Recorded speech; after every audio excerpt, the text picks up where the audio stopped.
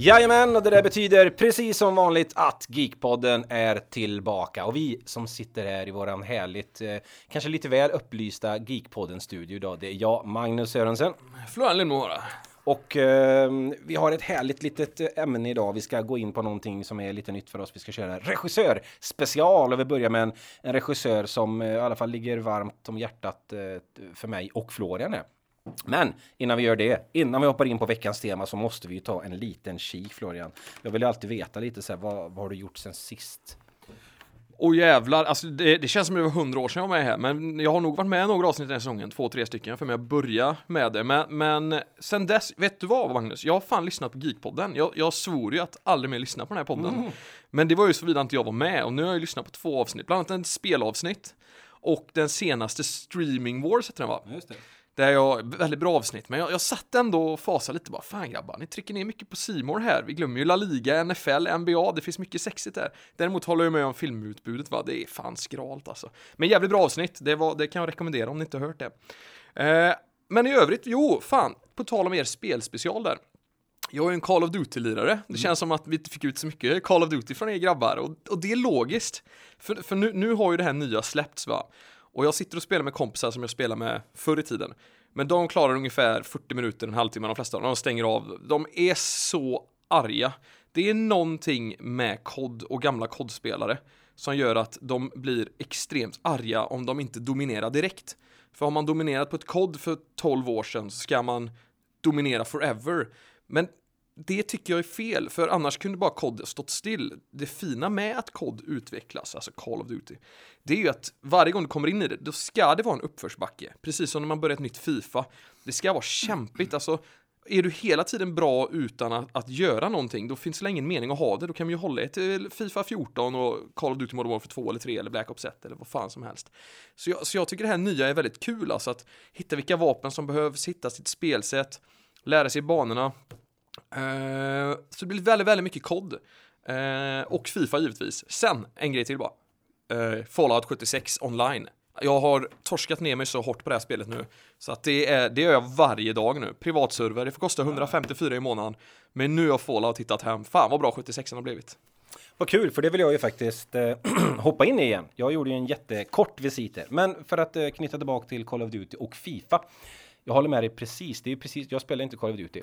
Därför man kanske inte nämner det. Man kanske nämner det förbi farten och sådär. Men jag spelade det förr.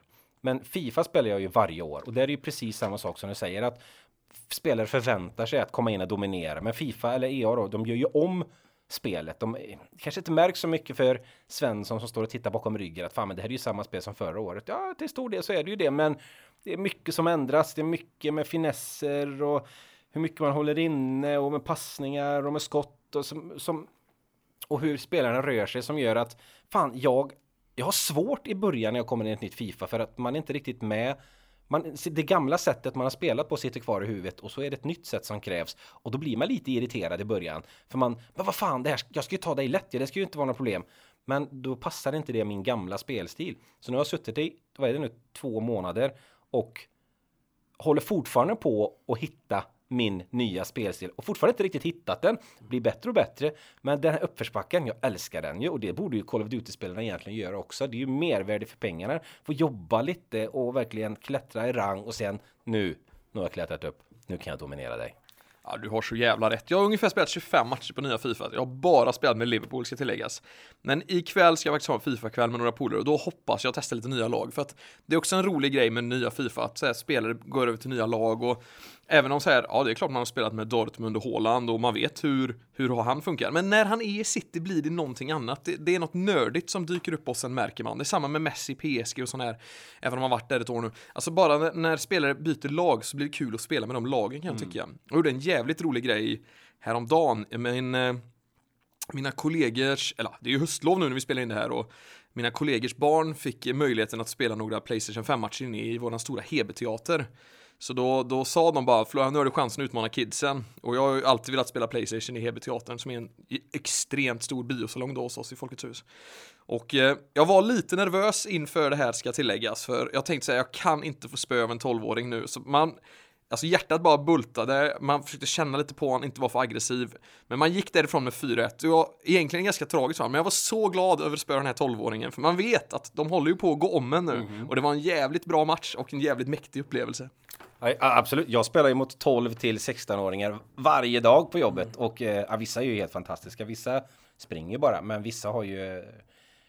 De orkar sitta hemma och nöta på finter och sån här skit som en annan bara, nej, jag orkar inte det. Jag vill bara goa bollar, genomskärare och grejer. Men de kan ju finta och hålla på sådär. Så att, tack och lov för glidtackningsknappen. Det är det bästa som någonsin uppfunnits. Men Florian, innan vi går vidare, vi måste i alla fall veta någon film värd att nämna från den sista tiden. Du har ju alltid sett mycket filmer och jag hade varit sjukt besviken om du inte hade sett någonting nämnvärt sen du var med sist. Ja, men det är klart man har sett en del nämnvärt. Alltså man har ju sett väldigt mycket. Man har ju bland annat sett den här Amsterdam med Christian Bale och Margot Robbie, som var sagd och var lite av en Oscarsfavorit. Det var ju David Russell, han har fått 21 Oscarsnomineringar på sina filmer tidigare. Och det var väldigt mycket hype kring den. Men det bara dök så fort den kom. Alltså det var en jävla röra till film. Så att, det är ju, ibland kan man ju rekommendera filmer här, men i det här fallet får jag nästan avrekommendera er att se Amsterdam. Den var en rejäl besvikelse.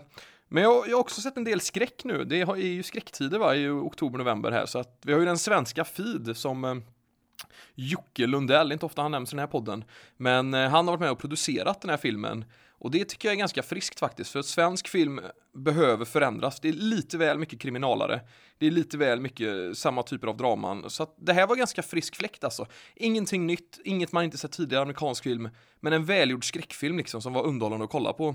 Så det kan jag rekommendera. Och sen, jag har ju en Nicolas Cage-period va. Fråga mig inte varför. Jag försöker ta reda på den här mystiska mannen och förstå varför han var så jävla bra i liksom slutet 80-90, början 2000 delvis. Och sen bara tappade helt va. Nu såg jag Vampires Kiss från 1988. En film som är väldigt känd för att den har väldigt mycket memes. Alltså Nicolas Cage, vad ska man säga, karaktärsspel och hur han liksom använder sitt ansikte och sin kropp är helt det är helt galet alltså vilken sjuk film det här är. Och det är att han har fått one night stand då med en tjej, Cage-karaktär, och blir sakta men säkert en vampyr. Och den här förvandlingen som han är med om, hur hans axlar går upp och hans ögon spänner upp och hur konstig han är, det är något av det roligaste jag sett på länge. Så att jag måste verkligen rekommendera den här Vampires Kiss från 1988 om ni inte har sett den än. För det är fan Nicolas Cage at his finest skulle jag nästan säga. Det är absolut ett finest form med bästa prestation, men finest om man vill ha Nicolas Cage för den oseriösa människan han faktiskt är. Om man vill se den här då, är det något som finns på streaming eller är det något av alla de här som du har i alla dina miljoner kassar med filmer? Ja, just Vampires Kiss är i nuläget ganska svår att få tag på. Du kan nog hitta den för 400-500 på Tradera, men eBay och Amazon kanske har den. Det är typiskt att vissa såna här guldglimtar till film är svåra att få tag på. Och då kan vi återvända till ditt och Fredriks avsnitt där, att det är så jävla synd med just streamingtjänster och att du vet, ja nu är en film här så att jag vill kolla på Kommando med Schwarzenegger, men månaden senare är den inte där. Vad är det för skit liksom? Och då har jag tänkt så här, alltså SF Anytime finns ju givetvis, men de har ju också sina licenser, och har du inte köpt den under licensperioden så kan den försvinna för antingen för alltid eller bara komma 1 till 2 gånger om året liksom och dyka upp under någon månad eller så. Så därför borde det ju finnas ett superbibliotek online där alla världens filmer finns. Ta en 100 för dem och köp dem. Alltså bara så att liksom, det hade ju gynnat hela filmbranschen på alla sätt och vis. Låt det gå ett halvår efter att de har gått på bio. Men se till att all film är tillgänglig. Och då hade man kanske inte heller behövt ha alla de här jävla streamingtjänsterna. För det är ju också så med alla de här streamingtjänsterna som ni pratar om, att det finns så jävla mycket bös som man aldrig kommer kolla på. Så man hade nog kanske samlat på sig en backlog av det man vill se, eller eventuellt köpa på sig någon tv-serie eller så. Men jag kan tycka att det blir, som ni sa, det är ju ingen hållbar utveckling det här. Och jag menar, jag som har Viaplay och C More, fan, jag har ju bara 1 och 1 nu för de 2 i månaden. Och då har man ju säkert 6-7 till utöver det. Det kommer ju inte vara hållbart länge till att ha de här priserna. Nej, absolut. Det var det jag ville komma till med det. Att det är så många filmer som hamnar under radarn och som bara försvinner för att de finns inte på de här tjänsterna och du ser dem inte i butiker längre, så du kan inte råka fynda dem någonstans här eller där. Och de trycks inte upp, det finns ingen efterfrågan för folk vet inte att de finns. De bara försvinner och det är fruktansvärt tråkigt. Så det här superbiblioteket, tror jag. Det här digitala superbiblioteket, det hade jag absolut röstat för. Och 50-100 spänn för en film då. Eller du kan räcka att du hyr den. Behöver liksom, så att du har den tillgänglig bara där. Eller att du får nedladda skit. Nej, men du kan hyra den, kolla via den tjänsten. Och bolag kan ansluta sig till den. Och så varje gång någon laddar ner deras film, då får de en liten peng för det. Så. Ja, så är det ju. Sen om man är så här riktigt nördig som jag är med att hitta. Jag letar ju så mycket svåra filmer eftersom jag har sett så mycket film, så vill man liksom hitta nya grejer. Och det är ju lyckligtvis en djungel som aldrig kommer att ta slut i och med att det alltid kommer nya filmer också. Men man hittar alltid tillbaks väldigt ofta till 70, 80, 90-tal där. Och det finns väldigt, väldigt bra Facebook-sidor där det är köp och sälj. Med så svåra DVD-filmer. Det är flera tusen medlemmar som är antagligen nördigare än vad jag är till och med, lyckligtvis. Så att även där kan man få väldigt mycket inspiration, och de har till och med såna här raritetslistor över hur svåra vissa filmer är att hitta. Den som har legat etta i de senaste 2 åren är ju Kurt Russells, eller rättare sagt John Carpenters Elvis med Kurt Russell i huvudrollen. Det är alltid en sån DVD-film som går för en tusing, för att den är så jävla svår att få tag på. Så det finns en enorm nördmarknad där ute om man vill ha tag i de här filmerna, och de går ju bara att få där också, så att. Och för varje år som går så blir de mer slitna också. Så att det är väldigt skumt att ingen liksom snappar upp det. Men det är kanske också en intressefråga. Ja. Vem fan vill se de här filmerna? Ja, det är ju du och jag då. Ja, men jag tycker att det är kul med den här grejen, att det finns sådana nördgrupper och att det liksom är en underground-marknad för det. Och jag älskar, vi älskar ju båda sökandet också. Sökandet, letandet, allt det är ju en del av hela grejen sådär. Men ja, coolt. Du har säkert någon mer film innan vi glider vidare? Det har jag ju, men jag tror jag avvaktar mig till nästa gång, för jag har så jävla mycket filmer att prata om.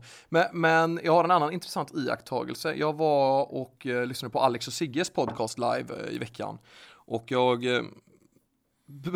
slutade ju liksom börja lyssna på våran podd efter att jag insåg att jag klarar inte av min egna röst där när jag började lyssna på live-avsnitt. Och jag insåg också att det är inte görlätt att göra en podd live i underhållningssyfte. För nu när jag var på den här podden, de gjorde det bara som en podcast. Det var ingen show. Det var bara en helt vanlig podcast live. Så det var väldigt avskalat. Det var väldigt så här, ja, men odramatiskt och lugnt och chill liksom. Men det slog mig liksom att om inte det var liksom bra. Det var inget snack om saken, men det var inte tillräckligt bra för att det ska egentligen vara en live-show. Så det slog ju mig nu, om vi någonsin kommer göra det här igen, då man behöver integrera mer på publiken. Man behöver göra mer grejer. Sen, vi gjorde ju en quiz och lite sådana grejer, så det var väldigt bra. Men nu när Alex och Sigge inte gjorde det, så kändes det som att vad fan, det här kunde jag ju lika gärna bara lyssnat på i mina poddlurar istället för att liksom lagt 400 spänn och åkt till Göteborg. Det var som sagt, det var inte dåligt, men det var inte, jag märkte bara att det krävs en hel del för att klara av att göra en livepodd live som liksom har någonting extra. Ja, absolut. Det var det som jag var orolig för när vi körde. Att det ska ju faktiskt vara underhållande för publiken och sitta på dessutom vi körde på en pub liksom. En större pub. Och det är lätt att tappa fokus om vi bara sitter och pratar där uppe. Så att jag tycker absolut vi ska köra det igen. Hyfsat snart och höja volymen på underhållningen och absolut integrationen med publiken. Så det kommer. Nu glider vi vidare till veckans ämne. Som ni har väntat, som ni har längtat. Nu är det äntligen här. Veckans tema. Då är det ju så här att jag älskar ju när vi kan integrera lite extra mer. Så jag kommer bara säga så här. Dagens regissörspecial handlar om en man. Ja, ni har ju läst avsnittet så ni vet ju vem. Men ni vet kanske inte var han kommer ifrån. Så jag tänker ge er den här frågan. Han är född och uppvuxen i The Garden State. Jag låter det tänka lite där. Home of the New Jersey Devils.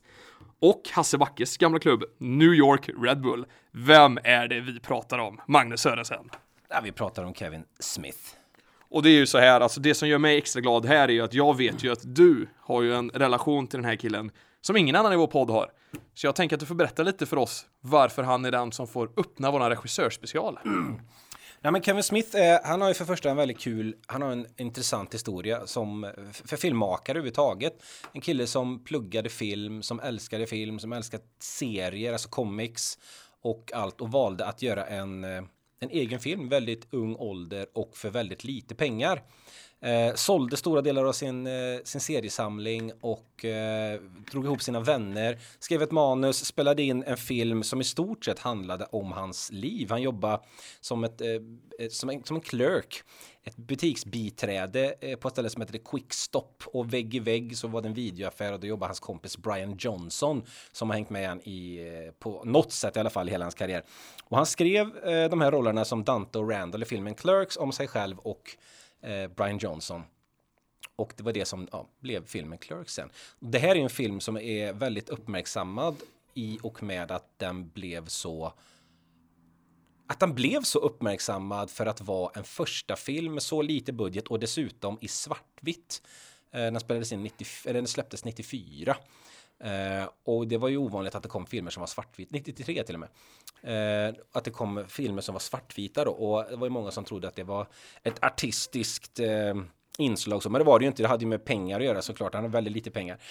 Och den här filmen blev ju jättestor, togs väl till Cannes och grejer och fick jättemycket utmärkelser, och jag vet att det var någon tidning som dessutom plockade fram honom som att han kan bli den nästa Scorsese. Tungt att gå på bara den filmen kanske, men, och så blev det ju inte heller. Men vem är då egentligen Kevin Smith och varför gillar man hans filmer? Jo, för min del så här är detta i alla fall till en början en filmskapare som skriver jävligt intressant dialog, som går utanför ramarna, som vågar hoppa mellan att vara lite vulgär, att vara lite opassande, till att vara väldigt kärleksfull, till att hitta de här diskussionerna mellan vänner, så som vänner kanske gör på riktigt och inte så som i film när det ska vara tillrättalagt och sådär, utan han har ett speciellt sätt i alla fall att måla upp detta på. Och jag ramlade ju över, inte Clerks först, utan vi kommer komma in på hans andra film sen som heter Mallrats, som introducerar mig till hela hans värld. Och det som är så härligt med hans värld, det är att det är en värld.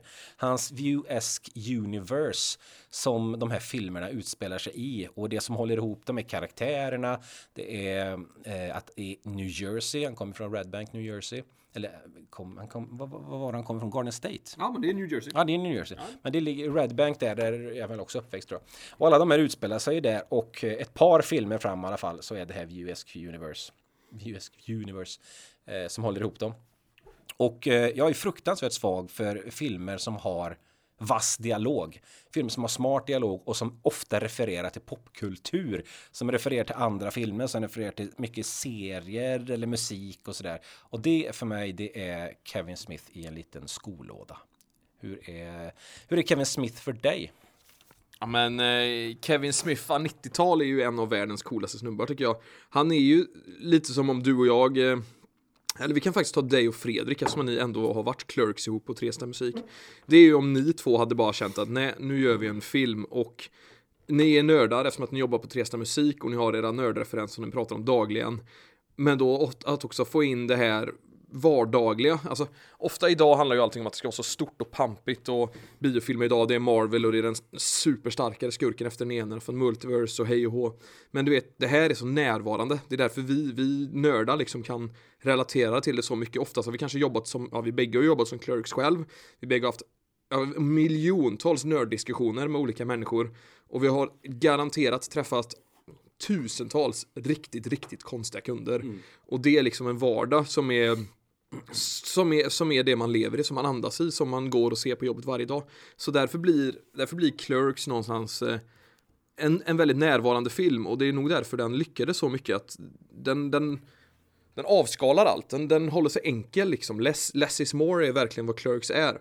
Och sen också när man liksom vet varför den här filmen kom till, som du säger, han belånade sig själv, maxade sina kreditkort, hans föräldrar hjälpte honom, och det tog alltså 21 dagar att spela in Clerks. Vilket är relativt kort tid för en film, men den är ju en kort film och det är liksom inte mer än så. Men grejen var den att den är ju inspelad i butiken han jobbade i. Och eftersom att den var uppe vissa tider så fick han ju spela in på nätterna. Så han spelade in på nätterna, sov 2 timmar i 21 dagar. Nu är ju du barn, så det kanske är standard att sova 2 timmar om dagen i 21 dagar. Men det är ändå någonting med att jobba och sen jobba igen. Alltså det blir extra fint när vi sen kommer återkomma till hans sista film. Att det är någonstans hänger ihop på ett väldigt fint sätt.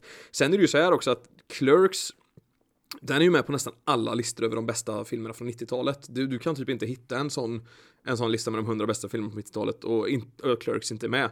Den är även med i nästan alla de här böckerna, 101 filmer måste se innan du dör. Alltså, den är med i allt sånt. I och med att den lyckades bli början på, som du sa, av You Ask Your Universe. Alltså en start på väldigt, väldigt mycket mer. Och sen är det också som att Ivan Reitman, Jason Reitman, sa att det var den här filmen som fick mig att inse att jag skulle bli filmskapare. Innan det hade han inte en tanke på det. Då var ändå hans pappa Ivan Reitman som... Är det Star Wars episod 5 han gjorde, Ivan Reitman? Det kan nog stämma. Nej, det är Ivan Kirchner, förlåt mig. Det är Ghostbusters är det såklart. Så ja, nej, det här är bra skit alltså. Och sen, i och med att han inte riktigt visste vad det innebar att göra den här filmen, så det här är faktiskt ganska sjukt. Han la sig själv i rollen som en karaktär som heter Silent Bob. Han ansåg att han inte var skådis, så han kanske inte ville prata så mycket, så han är väldigt tyst då hela tiden. För först var egentligen tanken att han skulle vara en av huvudrollerna, men han tyckte det funkar liksom inte, han kände inte sig själv som en skådis. Men anledningen att han skrev den här rollen, Silent Bob, var bara för att om den här filmen skulle floppa rejält, så skulle han i framtiden i alla fall kunna säga till folk att nej, men jag har fan gjort en film. Och de kanske inte hade trott honom om han inte var med i filmen. För att nu är det liksom så här, okej, att om han hade skrivit en regissör och sånt, men det säger ju ingenting om de inte ser honom, för Kevin Smith är ett vanligt namn. Men om de ser att han faktiskt är där i den här urdåliga filmen, så kan han ändå alltid luta sig tillbaka och säga, jag gjorde en film.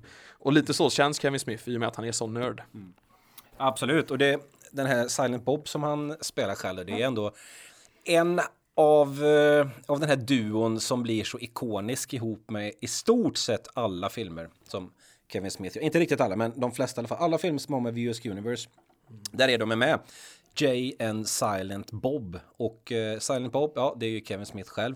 Och sen har vi Jason Mewes, hans barndomspolare som spelar Jay. Och det är ju också en lite rolig historia. Han plockar ju alltid med sina vänner, och det var de som var med att spela in Clerks. Jay har ju hängt med hela tiden, och han har egentligen skrivit in honom extra mycket för att få med honom i de här filmprojekten, för att få honom ur drogträsket. Det är en kille som har varit väldigt nere i olika träsk, så de berättar att inför varje film, eller under varje film, så hade han olika addictions. Det var det alkohol, det var det weed, det var det meth, det var det ble, och där var det, och han var helt förstörd. Och det var den här rollen som Jay som räddade honom också, och som nu idag gör att han faktiskt lever ett bra liv och är gift och har barn och hela den här grejen. Det är extra bisarrt när han alltid i alla de här filmerna spelar en pundande knarkare, och ändå är det han ska ta sig ifrån. Så det blir nästan typ en metakaraktär som Jason Mewes ser av sig själv.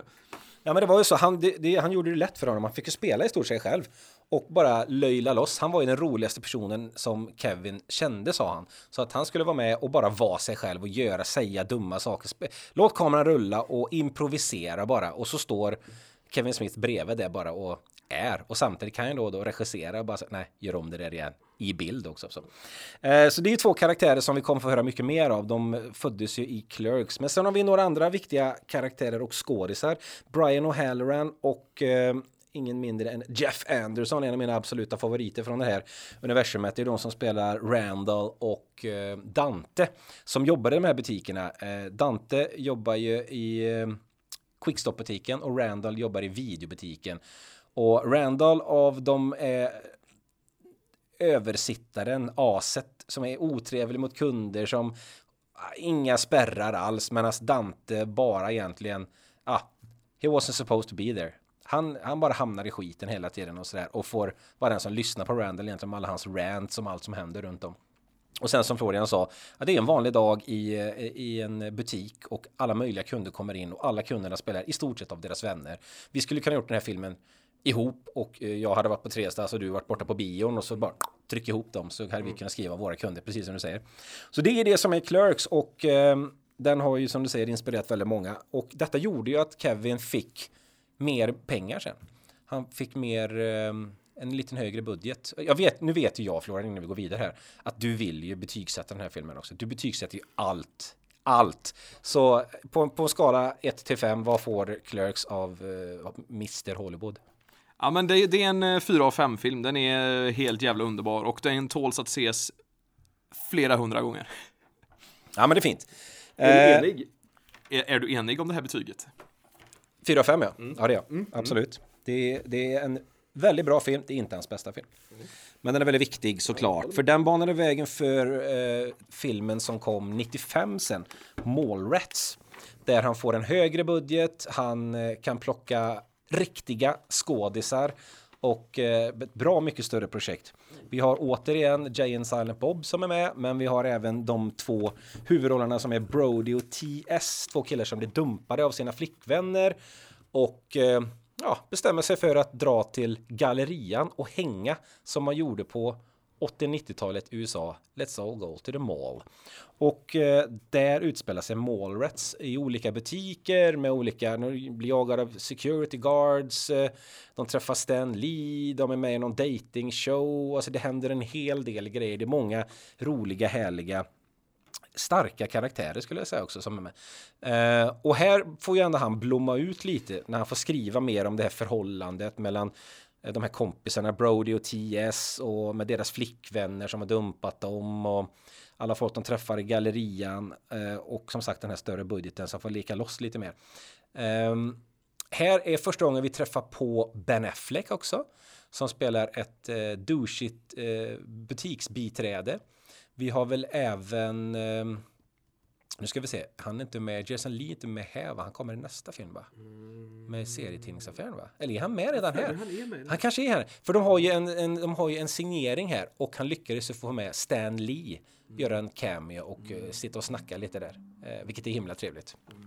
Ja, alltså om man går tillbaks till det här med enkelheten så fortsätter faktiskt Mallrats här. För jag kan själv minnas, du pratar 80-90-tal, även början 2000 för mig, men det man gjorde var att dra till shoppingmall alltså. Man gjorde bara det. Vi åkte man till Överby, eller i bästa fall åkte man till Torp, eller om man hade riktigt mycket pengar så åkte man till Femmanhuset. Och man gick bara runt. Man går bara runt och tjötar, man går bara runt och hänger. Och det är exakt det de gör här med.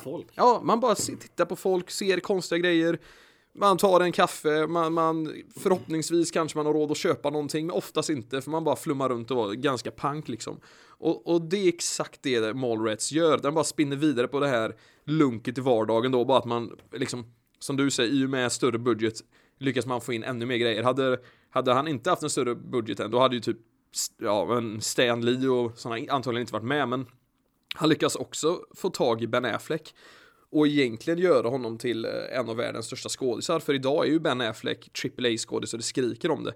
Och det är också så här genomgående att Ben Affleck nästan alltid är med för att han känner en evig tacksamhet till Kevin Smith. Och det har till och med blivit en sån grej att alltså egentligen vill jag ju inte ens vara med längre, för det här ser liksom skit ut om man tar typ Jay and Silent Bob reboot, men han ställer ändå upp för att han vet att utan Kevin Smith så hade antagligen inte han suttit just nu i Las Vegas med Jennifer Lopez och druckit bubbel och haft det jävligt gött om man säger så. Ja, absolut.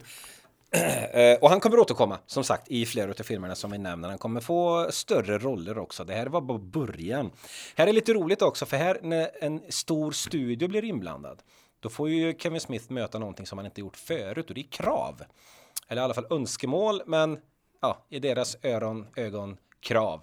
De ville byta ut Jason Mewes som Jay. De ville absolut inte att han skulle spela. De ville inte ha en stoner-gubbe som sprang omkring på set där. Så de ville byta mot... Har du någon aning? Ingen aning. Seth Green var ett utav valen. Han var bara ett samtal bort, för han ville ta den här rollen, men han fick aldrig samtalet. Nej. Och även Breckin Meyer var en av dem som var påtänkta där. Vilket var... Alltså, det är så här, det är intressanta val, men du är tokglad att de satte in Jay där som är, för jag tror inte att de andra kan spela den här pundar så som Jay gör. Han har ett eget sätt att spela på. Sen är det så tv-serien Entourage har visat att Seth Green skulle vara ett riktigt as. Så att det är ju extra skönt att han inte fick den här rollen då. Absolut.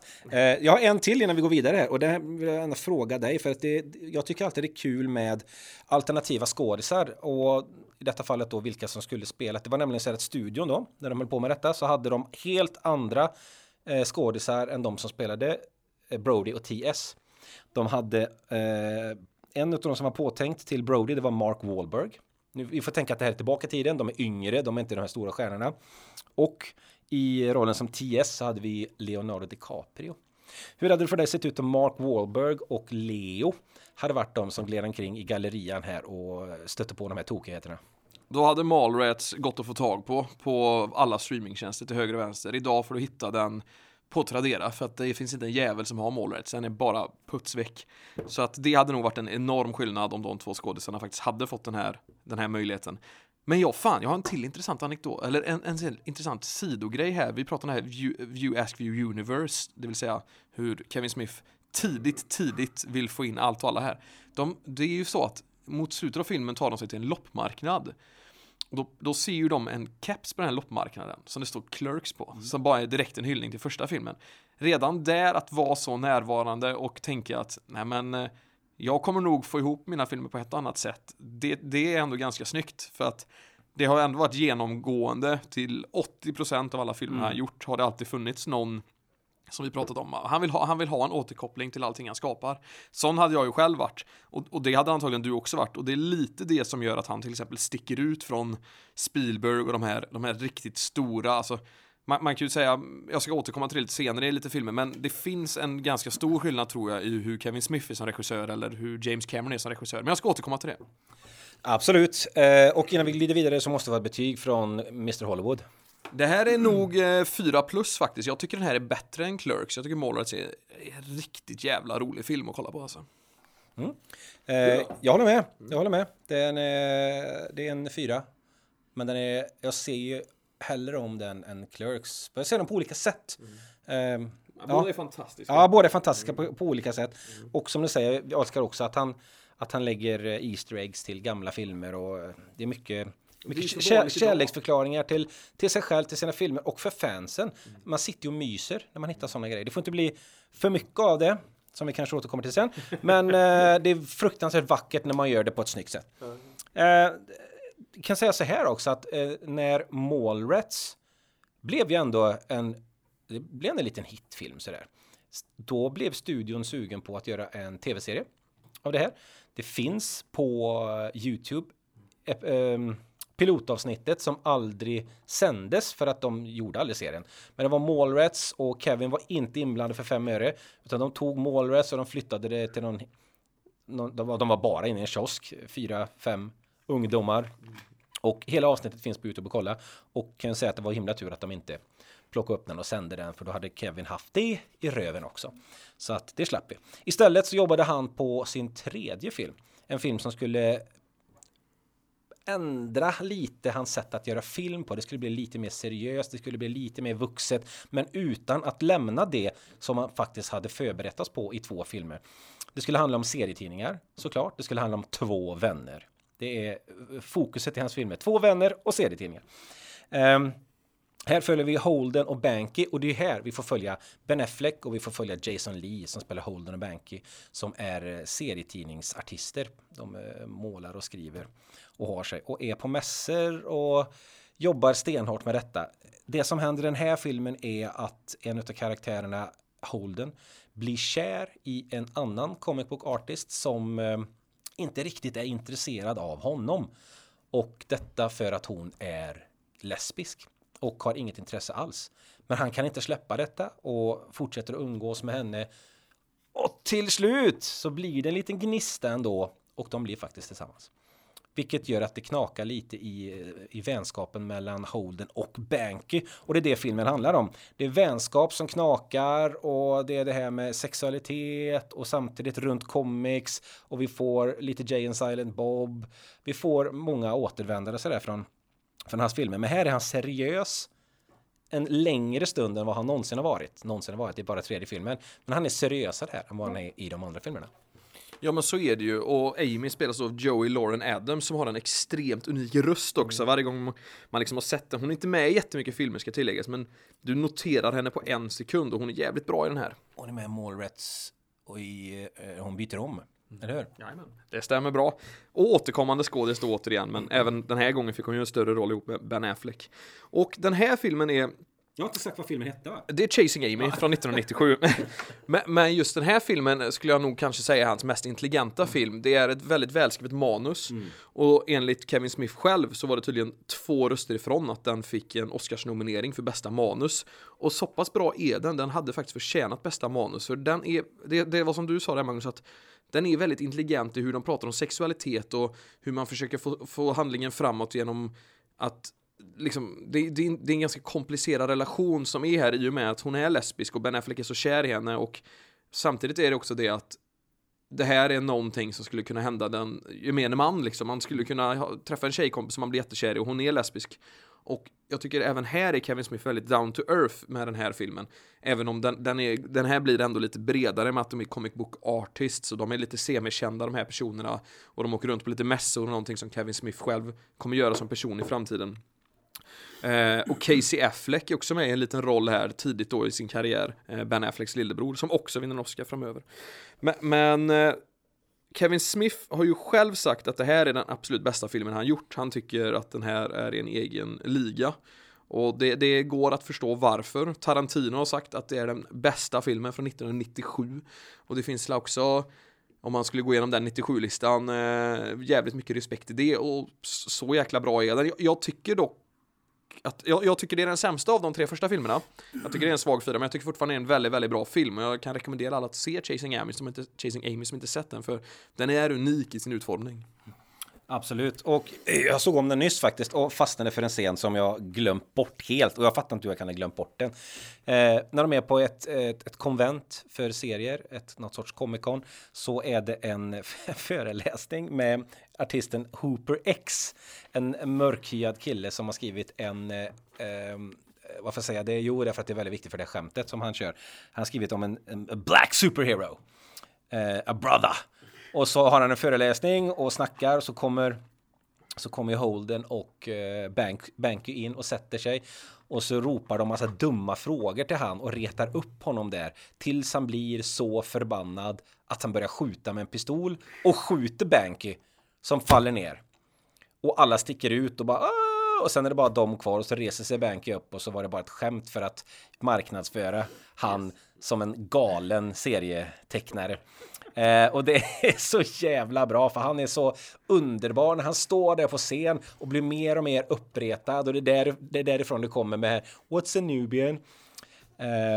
Och det är de här, det är dialogerna och hur karaktärerna utvecklas och spelar mot varandra som jag tycker är det som är absolut bästa i Kevin Smiths filmer. Och den här scenen är magisk. Hooper X, helt briljant.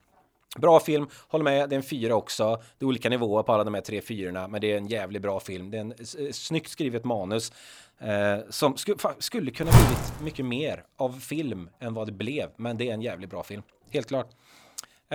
Vi hoppar vidare 2 år framåt, och nu börjar det hända grejer. Nu är det ännu mer pengar in, och nu har han fått en snedtändning när han har rökt på och läst i en bibel samtidigt. Vi ska kolla in Dogma som kom 99. Det är en jävligt invecklad backstory på den här, som handlar om Bethany, tror hon heter, som jobbar på en abortklinik, en tjej. Och hon har dessutom lämnats av sin man, och hon kan inte längre få barn. Och allt det här ihop, så är hon den utvalde. Till vad? Ja, det ska vi berätta. Det är nämligen så att det finns 2 änglar, 2 fallna änglar som har landat på jorden, eller funnits på jorden ett bra tag. Det är Bartleby och det är Loke. Och de spelas ut av Ben Affleck och de spelas ut av Matt Damon. De är störda. De lever på jorden och bara jävlas med folk och njuter av det. Är utestängda från himmelen.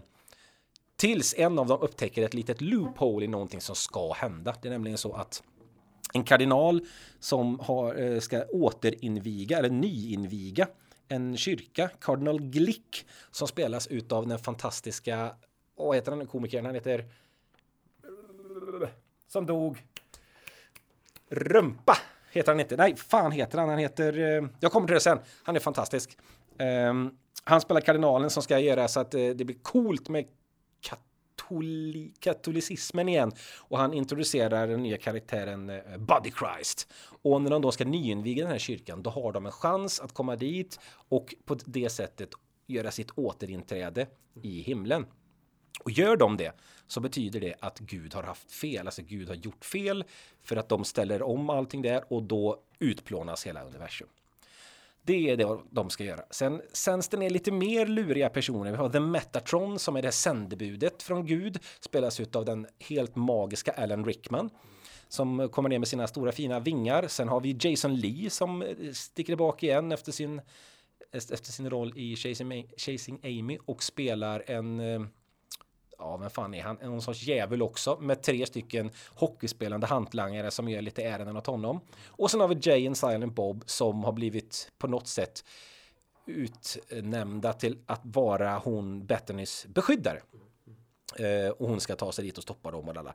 Det är himla invecklat och det är mycket om religion, det är mycket om abort och alla de här grejerna. Det är en jävligt märklig film, men jävligt underhållande på ett sätt alltså. Jason Lee spelar Azrael heter han förresten. Azrael, ja. Och George Carlin heter han. Nu kommer alla namn på en gång. Heter kardinalen. Det här är en sjuk film med, en film som innehåller allt jag har sagt redan nu och så lägger ni på ett stort bajsmonster. För att toppa allting. Den scenen är helt sinnessjuk. Golgattan. Kevin Smith, han är ju uppväxt i en katolsk familj om man inte minns fel och han kan ju väldigt mycket om det här och tycker om att driva med det och hade väldiga problem vid releasen av den här i och med att det var så många som klagade på den här och ställde sig emot, de demonstrerade mot den här vid releasen, vilket var väldigt roligt för han är ju inte den som är den, sitter ju inte sura för det utan han och Brian Johnson som jag nämnde som har varit med sedan början. De tog och gjorde egna plakat och ställde sig i klungan med de som demonstrerade mot filmen och skrev Clerks suger och stod där tills de märkte att fan, är inte du han? Jo, det är jag. Nej, men det här är ju någonting annat. Nu har han ju lämnat oss vanliga dödliga som står i en Clerks-butik. Nu är det demoner, det är effekter, det är bajsmonster. Nu finns pengar, nu finns liksom möjligheter. Nu är han i Hollywood på riktigt liksom. Nu kan han göra lite vad fan han vill. Och det här är hans väg in. Och någonstans gör han det jävligt bra. Jag gillar allt förutom det här bajsmonstret i slutet som jag undrar vad fan är det som händer. För innan det är filmen ganska genialisk. Det är ju en road movie också. Och det börjar ju bli lite road-moviernas tid här i slutet av 90-talet. Vi kommer komma vidare till road-movies här framöver. Men det här är väldigt, väldigt underhållande. Och även här visar ju Kevin Smith det som han är bäst på. Och det han egentligen ska hålla på med. Det är ju vass dialog liksom. För när det är bra i den här filmen, tugget liksom mellan Ben Affleck och Matt Damon, då är det riktigt jävla bra. Så en svag 4. Ja, alltså man kan säga att den här skiljer sig absolut mest av alla filmer som man gjort hittills då. Men om man tar bort den här ytan då, med allt knas, och som du säger, lyssna på dialogerna, lyssna verkligen vad de har att säga, hur de snackar med varandra och att det är jävligt smart. Återigen, smart skrivet. Det är inte bara någon som bara, vi ska driva med religion. Nej, han vet vad han pratar om och han har en plan i hela filmen vart de här dialogerna ska hinta och leda till. Så cool film. Men annorlunda, kanske inte det första jag skulle tipsa någon att titta på om man ska kolla på vad som är typiskt för Kevin Smith. Vi fortsätter på det här lilla flams och trams tåget med återigen en road movie då. 2001 kom Jay and Silent Bob Strike Back. Då är ju Jay och Silent Bob tillbaka igen och den här gången sitter de i förarsätet och ska på en roadtrip. Det här är för det första en film som hade en helt annan titel när den kom till Sverige. Den heter något så fantastiskt som Stjärnor utan hjärnor. Bara det. Den här filmen, Florian, Jay and Silent Bob Strike Back, vad är det egentligen? Nej, men det här är bra skit alltså. Jag är ju liksom funtad ur filmen som kom året innan, Dude Where's My Car. Där 2 idioter som egentligen bara röker braj och har det gött och letar efter sin bil och varenda scen är liksom superkorkad. Det där är liksom sånt jag är uppvuxen med deluxe. Alltså jag älskar den skiten och det här är exakt samma sak. Det är en jävla road movie. Allt, alltså scen efter scen är bara korkad idioti. Harold and Kumar gjorde det lite senare. Ordet fuck, bara det sägs 248 gånger. Alltså det är liksom, det är 2000-talets linda av, alltså brudar är brudar, typ så här Shannon Elisabeth och de här gänget som de träffar, alltså det vill säga Nadia från American Pie. Alltså det är ju allting så här sexistiskt, det är liksom låg humor, det är jävligt töntigt, men det är så jävla underhållande att kolla på filmer från den här tiden kan jag tycka, för att de tillför någonting liksom på ett sätt som är, ja men man sitter bara och mår väldigt bra när man kollar på det här. Om man liksom jämför Jane Silent Bob Strikes Back som kom 2001 och Jane Silent Bob Reboot som kom 2019 eller vad fan det var. Alltså det är ju som himmel och helvete i kvalitet på film och hur det är skrivet och vad det är som händer och vad som liksom sägs. Jane Silent Bob är verkligen väldigt, väldigt rolig när från 2001 och jag vet att Shannon Elizabeth då som spelar Justice i filmen och som också är Nadia i American Pie 1 och 2 och kanske 3 också. Men hon läste ju för en liten mindre roll i den här filmen. Men Kevin Smith var så jäkla impad av Shannon Elizabeths casting så han bara, fan jag vill ha det i en större roll. Och jag träffade nämligen Shannon Elizabeth 2020 på Comic Con i Liverpool. Och hon var hur trevlig som helst och tog en bild och en autograf och lite så. Jag reagerade också på att det är någonting med vissa människor för att Shannon Elizabeth har alltså inte åldrats en dag på 22 år. Hon ser exakt likadan ut nu som hon gjorde 2001. Och den jag vet inte vem hon har som läkare eller hur fan hon gör det, men det där vill jag fan ha alltså, helt otroligt. Jag älskar den här filmen, Magnus. Den är en sån jag kan se varje vecka och liksom ligga bak i still och bara ha det gött. Ja, men den här filmen skulle ju kunna varit ytterligare en Dumbom humorfilm egentligen bara. Och inget dumt om Dumbom humorfilmer. De har ju sitt syfte också. Det kan vara hur gött som helst att titta på. Men den här når ju andra nivåer tack vare alla de här typiska Kevin Smith referenserna som dyker upp hela tiden och cameos, hela filmen är full av cameos, det är hur mycket som helst. Vi har Mark Hamill från Star Wars, vi har Carrie Fisher från Star Wars som spelar väldigt annorlunda roller än vad vi brukar se dem i. Carrie Fisher spelar en snuskig nunna, Mark Hamill spelar The Cockknocker i slutet som är, ja, ni får se filmen vad The Cockknocker är för någonting. Och han är även rösten till Scooby-Doo när de träffar på Scooby-Doo-gänget där. Ben Affleck är med, Jason Lee är med, Brian O'Halloran från Clerks, Matt Damon, Will Ferrell är med. Vi har Judd Nelson som en härlig polis. George Carlin är med igen. Jon Stewart är med. Sean William Scott som var stor på den tiden är med. Och det, ja, precis. Och det här tjejgänget som de träffar då som lyckas dra in dem och ställa till skit genom att framea dem för ett inbrott de gör. Ali Larter som är huvudrollen i Final Destination. En av alla tjejer man hade en crush på den tiden. Elisha Dushku som man också hade en crush på från Buffy the Vampire Slayer och Angel och vad heter den, James Cameron-serien som hon var med och körde. Ja, just det. Det är Dark Angel. Dark Angel heter det. Ja, hon var med i serien Angel också. Ja. Shannon Elizabeth som du sa. Och sen den fjärde utav dem, det är ju faktiskt Kevin Smiths fru, Jennifer Swalbach Smith. Som också är med i alla filmer från och med den här tiden.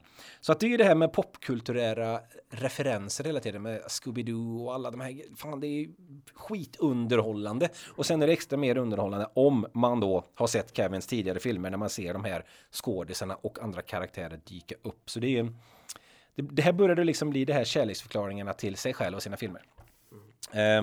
Från Jay and Silent Bob Strikes Back så händer det en hel del. Det ska bli en jättestor film. Den största filmen, största budgeten han någonsin haft måste jag ändå vara. När han ska spela in Jersey Girl. Ett jätteprojekt han ändå har som ska vara seriöst. Han sätter Ben Affleck i huvudrollen. Jennifer Lopez är med. George Carlin är med, tror jag igen. Och säkert flera andra utav de här. Men den här gången så är det lite mer seriöst. Vi ska följa en pappa och en dotter. Men det är ju lite motvind här. Och det är inte enbart hans fel. Det är främst inte hans fel. Det är nämligen så att Ben Affleck och Jennifer Lopez har spelat in en film som heter Geely. Som är den mest bespottade filmen nästan någonsin i alla fall. Och tack vare den så handlar ju alla frågor och allting i marknadsföringen om dem, om deras förhållande, om den här filmen när den här ska spelas in. Jag såg denna när den kom, har inte sett den sedan dess. Minns den som en helt okej film. Inget speciellt sådär, vad jag minns då. Kanske borde se om den. Men ja, det är väl ändå en av de filmerna som är mest bortglömda av alla filmerna som har gjort. Det är väldigt sällan någon nämner den här filmen. Alltså jag har inte sett en enda scen ur Jersey Girl. Jag känner till filmen, jag kan se DVD-omslaget framför mig.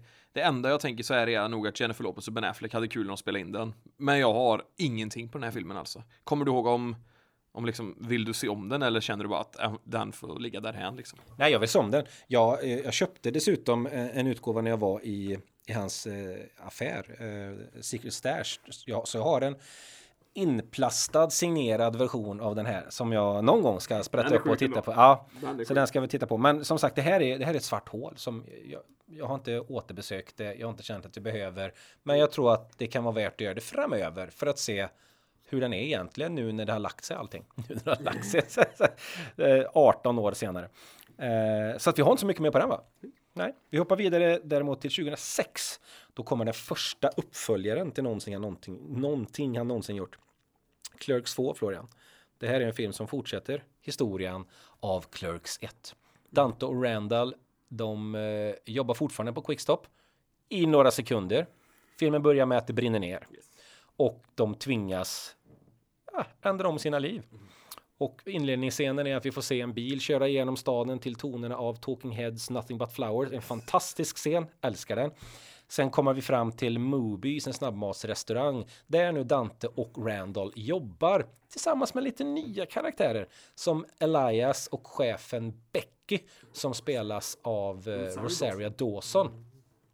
Och det här är ju en lite annorlunda film än ettan, fast även om den är väldigt lik så är det ju... Ja, vad är skillnaden? Nej, men här är ju Kevin Smith det han gör bäst. Det här är det bästa Kevin Smith har gjort, tycker jag, till dags dato. Alltså överlägset. Nu, här sitter allt. Här är allting snyggt som tusan. Det är välgjort. Det är riktigt bra skådisar. Det är en jättebra handling. Och vi är där vi ska vara. Istället för att vara Clerks så är vi en restaurang. Vardagen där. All skit som händer där med kunder. Alla nördiga diskussioner mellan Star Wars och Sagan om ringen. Alltså allting finns här som den ultimata nördfilmen. Men samtidigt en ganska känslosam bort och fram. Och man brottas även med kärlek och Dante som givetvis, inte för att han egentligen nödvändigtvis vill, men han hamnar ju alltid i såna här situationer som blir lite dumma. Och då Randall som är helt dum i huvudet. Alltså allt här är liksom, det här är Clerks med förfinat på alla punkter. Jag tycker det här är så bra Kevin Smith kan bli. Och jag svårt att se att han någonsin kommer kunna toppa det. Det här är 4+ för mig. Alltså, det här är en otroligt bra film. Jag håller med, detta är min favoritfilm när det kommer till Kevin Smith. Jag håller med, jag tror inte han kommer göra någonting bättre. För det här, som du säger, återigen, de har nörddiskussionerna, du har alla starka karaktärer. Elias är jättebra, rolig, ny karaktär. Rosario Dawson gör det fantastiskt. Dante och Rosario Dawson, deras fling som blir ett förhållande. Alltså det och förhållandet mellan Dante och Randall, när de har sina mer allvarligare diskussioner, när de tillrätta snackar varandra, när de får uppenbarelsen, när han börjar förstå att jag är kär i henne, jag kan inte åka med henne och alla de här grejerna. Det är sådana scener som är så jävla bra. Det är vänskapssnack när det blir som mest intimt, och det görs av folk som står och skämtar om you never go ass to mouth precis innan, eller står och snackar om pickle fucker, eller om när de driver med Sagan om ringen och Star Wars, alla de här gästerna. Det är sådana tvära hopp, men alla hoppen man landar i är briljanta på det hållet de är ute och kör på. Så jag tycker att det här är... Och då ska vi lägga till också att den här filmen innehåller en donkey anal sex scene. Och det gör liksom ändå att jag har det som en... Trots det. Så det är en fantastisk jävla film. Så att för mig är detta det absolut bästa som Kevin har gjort. Ja, verkligen. Och vi pratade ju tidigare här om Jason Mewes som spelar Jay. Att just innan den här filmen några år, då var Jason Mewes alltså drogproblem som absolut djupast. Och Kevin sa liksom, håll ihop det här så löser vi en Clerks 2 liksom. Det var nästan, Clerks 2 skulle vara den filmen som någonstans skulle vara moroten för att han skulle liksom sluta, och han slutade och det blev Clerks 2. Och det liksom blev, ännu en gång blev det väldigt bra för Jason Mewes liv i övrigt, att han liksom kunde komma tillbaks. Och det här är också så här, det är ofta man brukar prata om, det finns ju inga bättre 2:or än 1:or.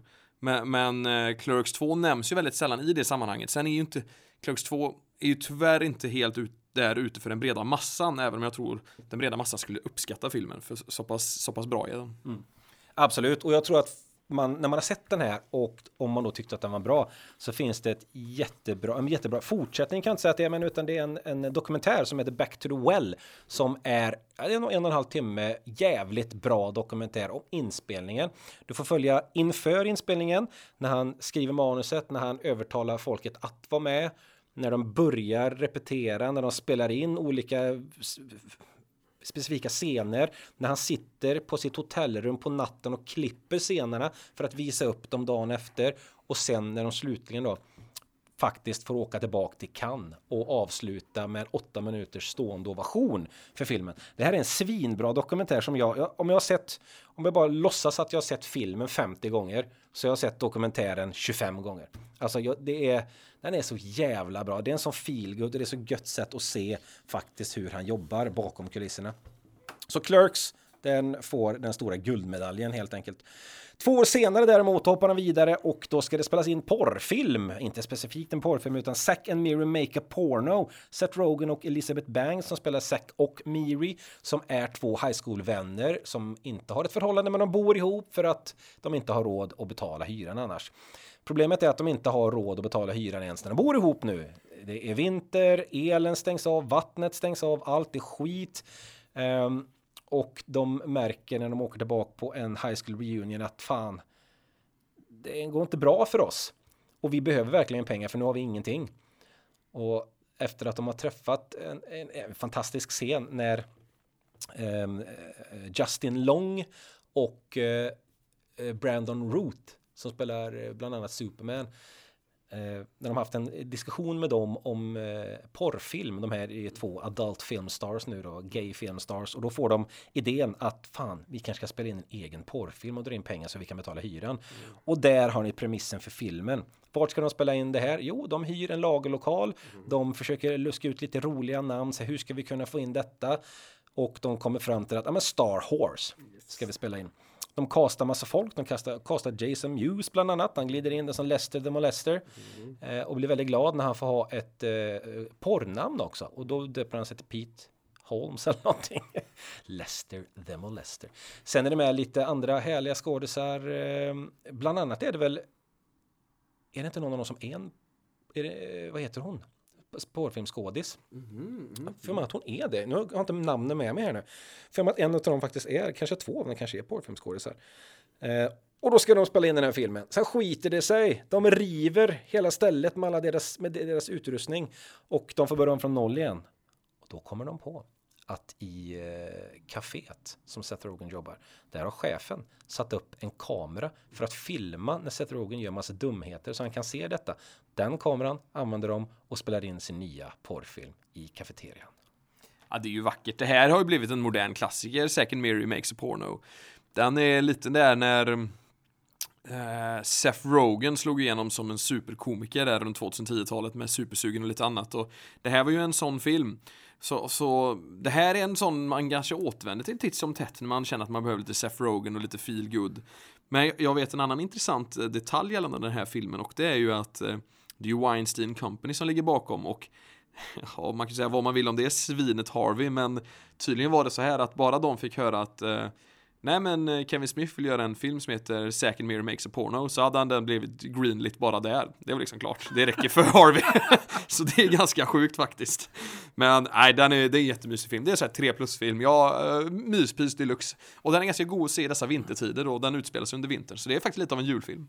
Den är faktiskt, trots titeln alltså blir inte bortskrämd av titeln att det handlar om att göra en porrfilm. Den är väldigt mysig, som du säger. Mysig och värme i den, och det är 2 vänner som har ett problem. Vi styr upp detta med hjälp av några andra vänner. Den är inte så vulgär som man kan tro. Den har kanske någon scen som man kommer komma ihåg mer än andra. Efter den här filmen då, så dröjer det 2 år till. Sen ska Kevin Smith göra en film med en stor actionhjälte. En actionhjälte som vi tittar på en gång varje jul, för det är ju världens bästa julfilm. Die Hard. Kan man önska att han hade fått gjort en uppföljare på istället. Istället så är det en film som handlar om är det baseballkort, va? Ja, alltså det här är bra. Jag kommer ihåg, jag hade ju nyligen börjat jobba på hemmakväll här i stan när den här gled in i filmhyllorna, Cop Out. Jag tänkte, vad fan är det här liksom? Actionkomedi alla Bruce Willis. Kevin Smith för mig. Jag tänkte, det här kan vara bra. Och jag skrattade så mycket till den här filmen. Alltså jag älskar den här actionkomedin, vilket är ganska sjukt, för nästan ingen jag känner gillar den här actionkomedin. Men jag hade jättekul när jag kollade på den, för den är vild. Bruce Willis spelar sig själv, sur, arg snut. Han har den här komikern med sig som jag faktiskt glömt namnet på. Men Keenan då? Keenan kanske det. Jag vågar inte svara på det. Jag kan kolla. Gör en googling här. Man kör en snygg googling här medan jag jobbar vidare lite med vad det här är. Men det är liksom, de ska hitta några skurkar som lägger bakom lite baseballkort, dras djupare och djupare in i en härva. Men det som har liksom omringat den här filmen och som gör att jag vill... Nej, Tracy Morgan heter den. Och som gör att vi återkommer till det här när jag pratar om att Kevin Smith känns som en annorlunda regissör gentemot typ Steven Spielberg och James Cameron och det här. Han har ju oftast jobbat med sina vänner. Han har ofta jobbat med människor som han har gett möjligheten att liksom komma in i smeten. Men nu när han har fått välja en av... Ja, Bruce Willis är ju faktiskt en av de största. Det är ju inget snack om saken. Så har det ju visat sig att det här var en riktigt problematisk inspelning. Bruce Willis och Kevin Smith kom inte överens överhuvudtaget. Bruce Willis klagade ofta över att men kan du regissera oss? Alltså, vad håller du på med? Typ som att Kevin Smith gör inte som Bruce Willis är van vid. Han är van vid kanske ha tydliga regissörer med lite kanske psykotiskt beteende men som är stenhård och har en vision. Kevin Smith satt mest rökt i gräs och liksom var lite som vi tänker att Kevin Smith är, en chillad gubbe som gillar att ha det gött, och i den här fasen eller i den här tiden av livet så mår ju Kevin Smith väldigt bra. Han har haft succéer som har liksom bara efter ja men de har bara löpt av varandra om man säger så allt är ju liksom frid och guld och gröna skogar för Kevin Smith, så därför var det extra tror jag jobbigt för Bruce Willis kan jag tänka mig att få Kevin Smith som regissör här, för att det är två väldigt olika personer. Sen har man ju förstått nu i efterhand också när det gäller Bruce Willis att han kanske inte heller har varit jättelätt, och man vet inte när hans sjukdom kickar in eller om han kanske var i väldigt stort behov av att bli tillrättavisad hela tiden i och med att någonting kanske börjar hända med honom, jag vet inte. Men det är ingenting som speglas när man ser filmen, det är bara en sån klassisk skön actionkomedi, och det finns inte gör många sådana från 2010-talet och framåt. Det är brist på det. Det finns actionkomedier så det skriker om det, men bra actionkomedier från 2010 och framåt, det finns fan inte många, men här är en av dem, så att den kan jag faktiskt rekommendera. Har du sett den förresten? Ja då. Jag har bara skrivit en mening här. Ska vi säga skitfilm med Bruce Willis. Ja, men det är kul att du säger det, för jag känner som sagt ingen som tycker om Cop-Out förutom mig själv. Så jag måste ha varit på en väldigt bra plats i livet när jag kollar på den. Och jag minns att jag satt i min etta där. Jag hade några bärs och en påse jordnötsringar och liksom, jag satt bara och skrattade som en tok. Alltså det är en väldigt rolig scen när det är någon som ska ta sig in i ett hus, vet jag, och Black Betty, den låten, oh Black Betty, bam ram, ja, den går. Och de här gubbarna klättrar upp och det är så jävla snyggt, han hoppar, det är parkour, man bara jävlar vilken smidig jävel. Och sen gör han ett felsteg, den här tjuven som ska ta sig in i huset, bryter nacken och dör, och sen är scenen över. Och det var lite som när The Other Guys kom med Samuel L. Jackson och The Rock bland annat, och så Will Ferrell och Mark Wahlberg, när de säger aim for the bushes, och man tänker att ja, det kan ju vara smart. Men de stendör ju bara när de aimar för the bushes. Och lite det hände här i Cop-Out också. Det här oväntade som är så jävla behövligt på film. Men nej, fin pärla. Men nu däremot, Magnus. Nu spårar det för vår älskade Kevin Smith. Cop-Out kom 2010. Du var inte ens nöjd med den. Så det var egentligen 12, 13, kanske 14 år utan att jag tycker att Kevin Smith egentligen hade någonting. Alltså... Jag har inte ens sett Red State. Jag har ingenting på den. Jag har ingenting på Tusk. Jag har ingenting på Yoga Hosers. Utan den nästkommande filmen jag har sett efter Cop-Out är filmen som kom 2019. Alltså Jay and Silent Bob Reboot, som jag var skittaggad på. Då jag älskar Jay and Silent Bob Strikes Back från 2001. Men den här Jay and Silent Bob Reboot 2019, det är bara så otroligt dåligt. Och Kevin Smith har också börjat med någonting nu som jag tycker är lite oroväckande när det kommer till hans filmskapande. Det är att allting blir väldigt sketchigt. Det är inte som, det har inget flyt längre med hur Kevin Smith jobbar, utan det är väldigt tydligt att det är sådana scener. Det finns liksom inget smooth movement i hans berättande längre. Och jag vet inte hur mycket vi behöver prata om Jane Silent Bob Reboot här, men jag tycker ändå vi tar oss in mot slutfilmen som ändå är Clerks 3 och som nyligen har kommit och som vi båda har sett. Och jag kan nämna bara på de här som vi hoppar förbi här. Red State, ingen höjdare alls. Jättemärklig. Där vet jag att han hade någon aktion om olika bolag som fick köpa rättigheterna till filmen. Det slutade med att han köpte den själv för $20 eller någonting.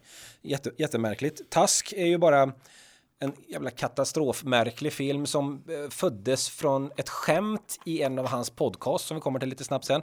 Om en kille som blir bortförd och börjar bli förvandlad. Han experimenterad på för att bli förvandlad till en valross. Bizarr. Ingenting med någonting som han någonsin har gjort och den känns inte Kevin Smith för 5 år. Den känns bara som en psykopat som har fått en kamera. Yoga Housers, ja, trams. Bara hans dotter i huvudrollen. Inte hennes fel, det är bara en skitfilm. Jane Silent Bob reboot som du säger. Man var jättepepp på den. Gött, nu får vi tillbaka. Du kommer få massa såna härliga återblickar och sånt. Nej, jag skämdes när jag satt och såg den. Det var så pissdåligt. Och det är ändå 1000 roliga nej, jag säger inte det är 1000 roliga. Det är 1000 cameos i den. Det är cameos överallt, men det hjälper inte. Nej, och de är inte ens bra. De genomförs dåligt. Det är hafsigt, tramsigt. Och innan vi går på Clerks ska vi även nämna att Kevin Smith har skrivit Masters of the Universe, den nya animerade He-Man-serien som man faktiskt inte får glömma, för den är faktiskt jävligt bra. Den skiljer sig lite från det man växte upp med, men jag har sett halva i alla fall och tycker den var riktigt bra. Så att det kan jag rekommendera. Nu däremot in på Clerks 3. Ja, och det är ju, tyvärr kan jag någonstans känna att det är väldigt ofta Clerks 3 tar med sig det som Kevin Smith gör nu för tiden. Det vill säga att han jobbar så hårt med sketch utan flow. Alltså, nästan allting är så här, okej, action, och det är väldigt, det känns typ som att de har slutat spela Brian O'Halloran och Jeff Anderson. De är någonting annat än skådisar nu. De blir nästan karikatyrer av sig själva. Det blir väldigt konstigt att kolla på det, för där Clerks 2 flyter på som bara den och man känner att det här är på riktigt, precis som Clerks 1, så är inte det så i Clerks 3. Däremot har Clerks 3 så mycket fina hyllningar till tiden som var, och någonstans bygger Clerks 3 på vad som hände under inspelningen av Clerks 1, och man försöker liksom komma tillbaka till rötterna, och man märker verkligen att Kevin Smith, han har gnetat för att han vill hitta tillbaks, för han inser väl själv att det han gör är inte riktigt där det var, och det fattar man väl om man är, nu är det jävligt lätt att bli over the top om man bor i Hollywood, tänker jag, och man är liksom borta från det här naturliga och nära. Alltså, han är ju en svinrik dollarmiljonär nu, Kevin Smith, som har ett helt annat liv än vad han hade tidigare. Och därför tror jag att det kan bli lite svårt för han att hitta tillbaks till vad det en gång var. Men Clerks 3, den är liksom som 5 personer står på var sida av repet, där de ena 5 är någonting helt annat, och de andra 5 är Kevin Smith 1993 som verkligen vill skapa det här mästerverket, eller det här uppföljaren som skulle bli det uppföljare av det uppföljares. Men jag lämnar den med en delad känsla i kroppen. Det är nästan 3 av 5. Det ligger där och lurar. Men det är inte vad jag hade hoppats på av Clerks 3. Så mycket kan jag säga. Nej, ganska tidigt så känner man ju att det inte tar med sig det som Clerks 2 tog. Det här värmen, det här flytet, det här är en riktig jävla film. Utan det blir som du säger, det är mer sketcher, det är mer uppe kring scener som han väldigt gärna vill visa. Och det är ju en kärleksförklaring på många sätt. Vi får ju se alla möjliga karaktärer som vi har sett från ettan. De driver med samma sorts skämt, och det blir ett uppvaknande när Randall får hjärtinfarkt och därmed shit, jag måste göra något med mitt liv, och spelar in en film. Och det är ju Kevin Smith själv. Han fick ju samma uppvaknande. Han fick en hjärtinfarkt, var tvungen att gå ner i vikt, och så nu gjorde han detta till en film. Men ta typ början av Clerks 3 när de är i quickstop och bara, nej, nu stänger vi ska upp och spela hockey på taket. Alltså, man känner ju liksom så här, fan, händer det här? Är det nu vi ska få en riktig uppföljare? Och du och jag som väntat sedan 2006 då på en värdig uppföljare, man har inte ens tänkt tanken på Clerks 3. Man har ju bollat det, du och jag, i kanske 10 år, att kanske kommer det, eller så här, och det vore intressant. Så när man 5-7 minuter in kände så här, jävlar, kommer det ske liksom? Den känslan, och att sen inte få den, tyckte jag gjorde mest ont liksom. Och sen Elias-karaktären, den blir ju så over the top att det nästan är sjukt alltså. Man tänker, men skämtar du med mig nu, Kevin? Alltså, Elias var ju fantastisk i Clerks 2. Han skulle ju vara avskalad och tuntig. Nu var han ju bara over the top hela tiden. Precis, och för i 2:an, det drev de med honom. Det var ju en sån härlig sidostory kring honom. Nu blev det ju bara som att han glider in och är den han känner för varje dag, och som du säger, det är over the top hela tiden. Blir kanske småroligt någon gång här och där, men det håller inte. Det är en soppa till film. Den har fina ögonblick. det finns, kommer jag se om den? Ja, för att få de här ögonblicken som är väldigt fina. Men den är inte i närheten av. Det är synd att avsluta det hela med det med tanke på hur bra 2:an var. Men då är det så här, vad kan Kevin Smith göra nu? För att om han inte har gjort, enligt mig har han inte gjort en bra film sedan 2010 och enligt dig har han inte gjort en bra film sedan 2008. Ja. Så här, det är ju inte, Clerks 4 kommer ju inte vara räddningen, för den går ju inte att göra i och med hur Clerks 3 urartar sig, om man säger så, utan att säga något mer. Mallrats 2 hade jag nästan blivit orolig för om den kom. Däremot hade man ju ändå blivit glad, men Mallrats 2, den är alldeles för smal. Jag känner väldigt få människor som ens har sett Mallrats. Alltså den har ju inte den påverkan som Clerks hade. Så han måste ju nästan göra någonting helt nytt nu, Kevin Smith. Alltså, kommer du ihåg filmen Fanboys? Ja. Ja, alltså något sånt där hade ju varit klockrent för Kevin Smith att göra. Den är väl han med i också. Det som är sjukt är att det fanns ett manus färdigt till Mallrats 2 innan Clerks 3. Så att det finns ju faktiskt en möjlighet att det kommer en Mallrats 2. Och det har man såklart blivit glad av, även om man vet att det kan bli skit. Men sen ska man också se, han har inte, det är inte så att han inte gjort någonting vettigt under den här tiden. Han har ju faktiskt blivit en pionjär inom podcasting till exempel. Han har ju sin Smodcast som sänder massor av olika podcast. Han har Hollywood Babylon som jag har varit och tittat på. Jane Silent Bob Get Old, Smodcast, där han kör med sin producent Scott Mosier. Fatman om Batman, där de snackar Batman. Det finns även, jag har väl 3, 4 eller 5 olika stand-up där han kör en evening with Kevin Smith där han åker omkring och har på college och har en sån Q&A från scenen och kör och svarar på frågor, men samtidigt berättar han jättemycket bakgrundshistorier om filmer och det blir lite stand-up av det och sådär. Jävligt coolt, jävligt smart. Finns 3 sådana, sen finns det några sidostories där också som det är jävligt bra. De tycker jag är skitbra. Sen hade han ju tv-serien Comic Book Men som spelades in i hans affär The Secret Stash som ligger i Red Bank, New Jersey. Som är en comic book-affär där hans kompisar som han har haft sen han var liten har fått äran att jobba i och det är Walter Flanagan och Brian Johnson. Sen har vi Brian Sapsek och Ming Chen som är med och de har ju även en podcast som heter I Sell Comics som jag har lyssnat på i många år. Och den här Comic Book Men är faktiskt jävligt mysig. Det är ju som Porn Stars för nördar när det gäller popkultur, vilket är jävligt intressant. Det finns 7 säsonger och ligger på Amazon Prime, kan jag tipsa om. Sen är det ju så här också, han gör ju massa andra grejer kreativt och det kanske också är så att i och med att han har gjort 5-6 filmer som är snudd på mästerliga kan vi också ställa mer krav på Kevin Smith. Behöver han göra någonting mer? Han har gjort mer än 99,9% av alla oss dödliga kommer göra. Så han kanske också bara kan lämna det därhän. Sen kommer man ju alltid liksom, en ny Kevin Smith. Man kommer alltid känna den känslan tror jag hela vägen tills han karriär brinner ut. Liksom, att ändå kul med en ny Kevin Smith-film. Och därför är det så. Har man gjort så pass mycket som han har gjort så kan vi faktiskt säga att vi är ändå jävligt tacksamma för allt han har gjort. Och liksom, det gör inget om du inte gör någonting mer Kevin Smith. I alla fall inte filmmässigt, för han är ju en legend för oss två. Absolut, så är det. Och han kommer göra andra grejer också. Han, som sagt, podcasting och tv-serier och allt sånt där. Apropå tv-serier var jag faktiskt på inspelningen av en pilot till ett nyhetsprogram som han skulle försöka pusha in till något bolag. Jag träffade honom när jag var på Guitar Center i Los Angeles. Skulle köpa någon grej till min gitarr. Och så var han där och köpte en bas till sin dotter. Och så gick vi fram till honom och snackade. Hade hur trevligt som helst. Och så bjöd han in oss till att komma på inspelningen i Hollywood. Där de spelade in det här. Tonightly heter den. Han och Ralph Garman som är hans sidekick i Hollywood Babylon.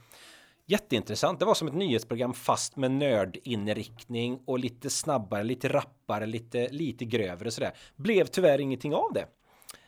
Lite tråkigt sådär, men det var i alla fall kul att vara på en sån och det är kul att han fortfarande har såna idéer. För sen träffade jag honom en annan gång när han hade en stand-up tillsammans med Jason Mewes, Jane Silent Bob Get Old och frågade vad hände med den här som jag var och kikade på för 3 år sedan. Den ligger fortfarande sådär och pyr. Vi får se när vi tar upp det. Jag har många sådana projekt som jag kommer att hålla på och pusha framöver här nu. Så att han har mycket sådana där och han gör det han känner för.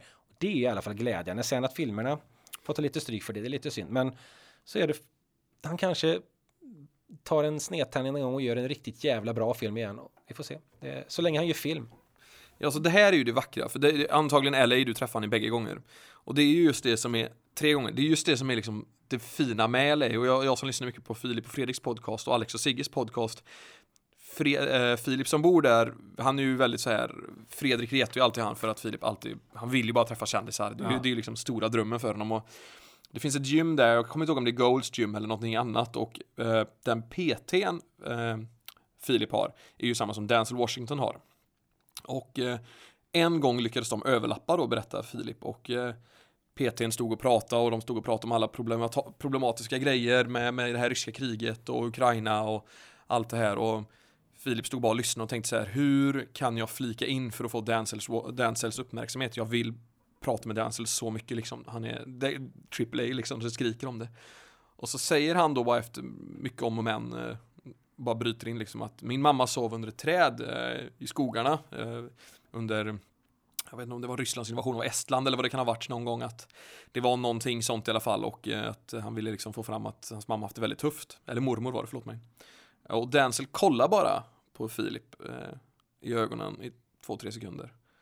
Och Filip känner ju då givetvis att det här, fan, vad ska han säga liksom? Han bara vänder sig om och bara går. Och då sa ju Fredrik så här, dela det som är grejen med LA, att man får jävligt mycket ryggtavlor i ansiktet liksom, att man försöker hitta in, man försöker liksom, man vill vara en del av det. Och det berättade ju Sigge också då, han har gått in på ett café en gång och där satt Al Pacino. Och han har egentligen aldrig några problem med att prata med kändisar. Men han fick vända, han klarade inte. Det blev för mycket när Al Pacino var där liksom.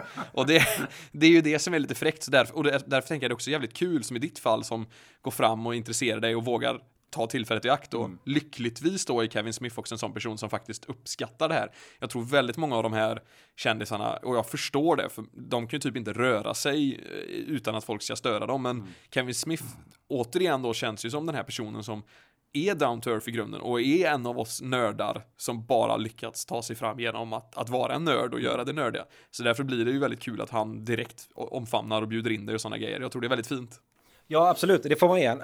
Om det är någon som älskar att vara kändis och älskar att interagera med sina fans, så är det han. Alltså kolla på talkshows när Kevin Smith är med och får en fråga. Det är den enda frågan han får. Sen pratar han på resten själv. Han driver ju till och med, jag vet inte vilken talkshow det är, om det är Stephen Colbert eller någon, som bara, okej, du är jättevälkommen tillbaka en annan gång. Nästa gång kanske jag ställer 2 frågor till dig. För han tar verkligen över och berättar historier. Och för att berätta den historien så måste jag berätta det här förresten. Och det går inte att tysta honom. Han är en sån jävla pratkvarn. Så att han älskar verkligen att köta med folk. Så det får vi igen. Grymt!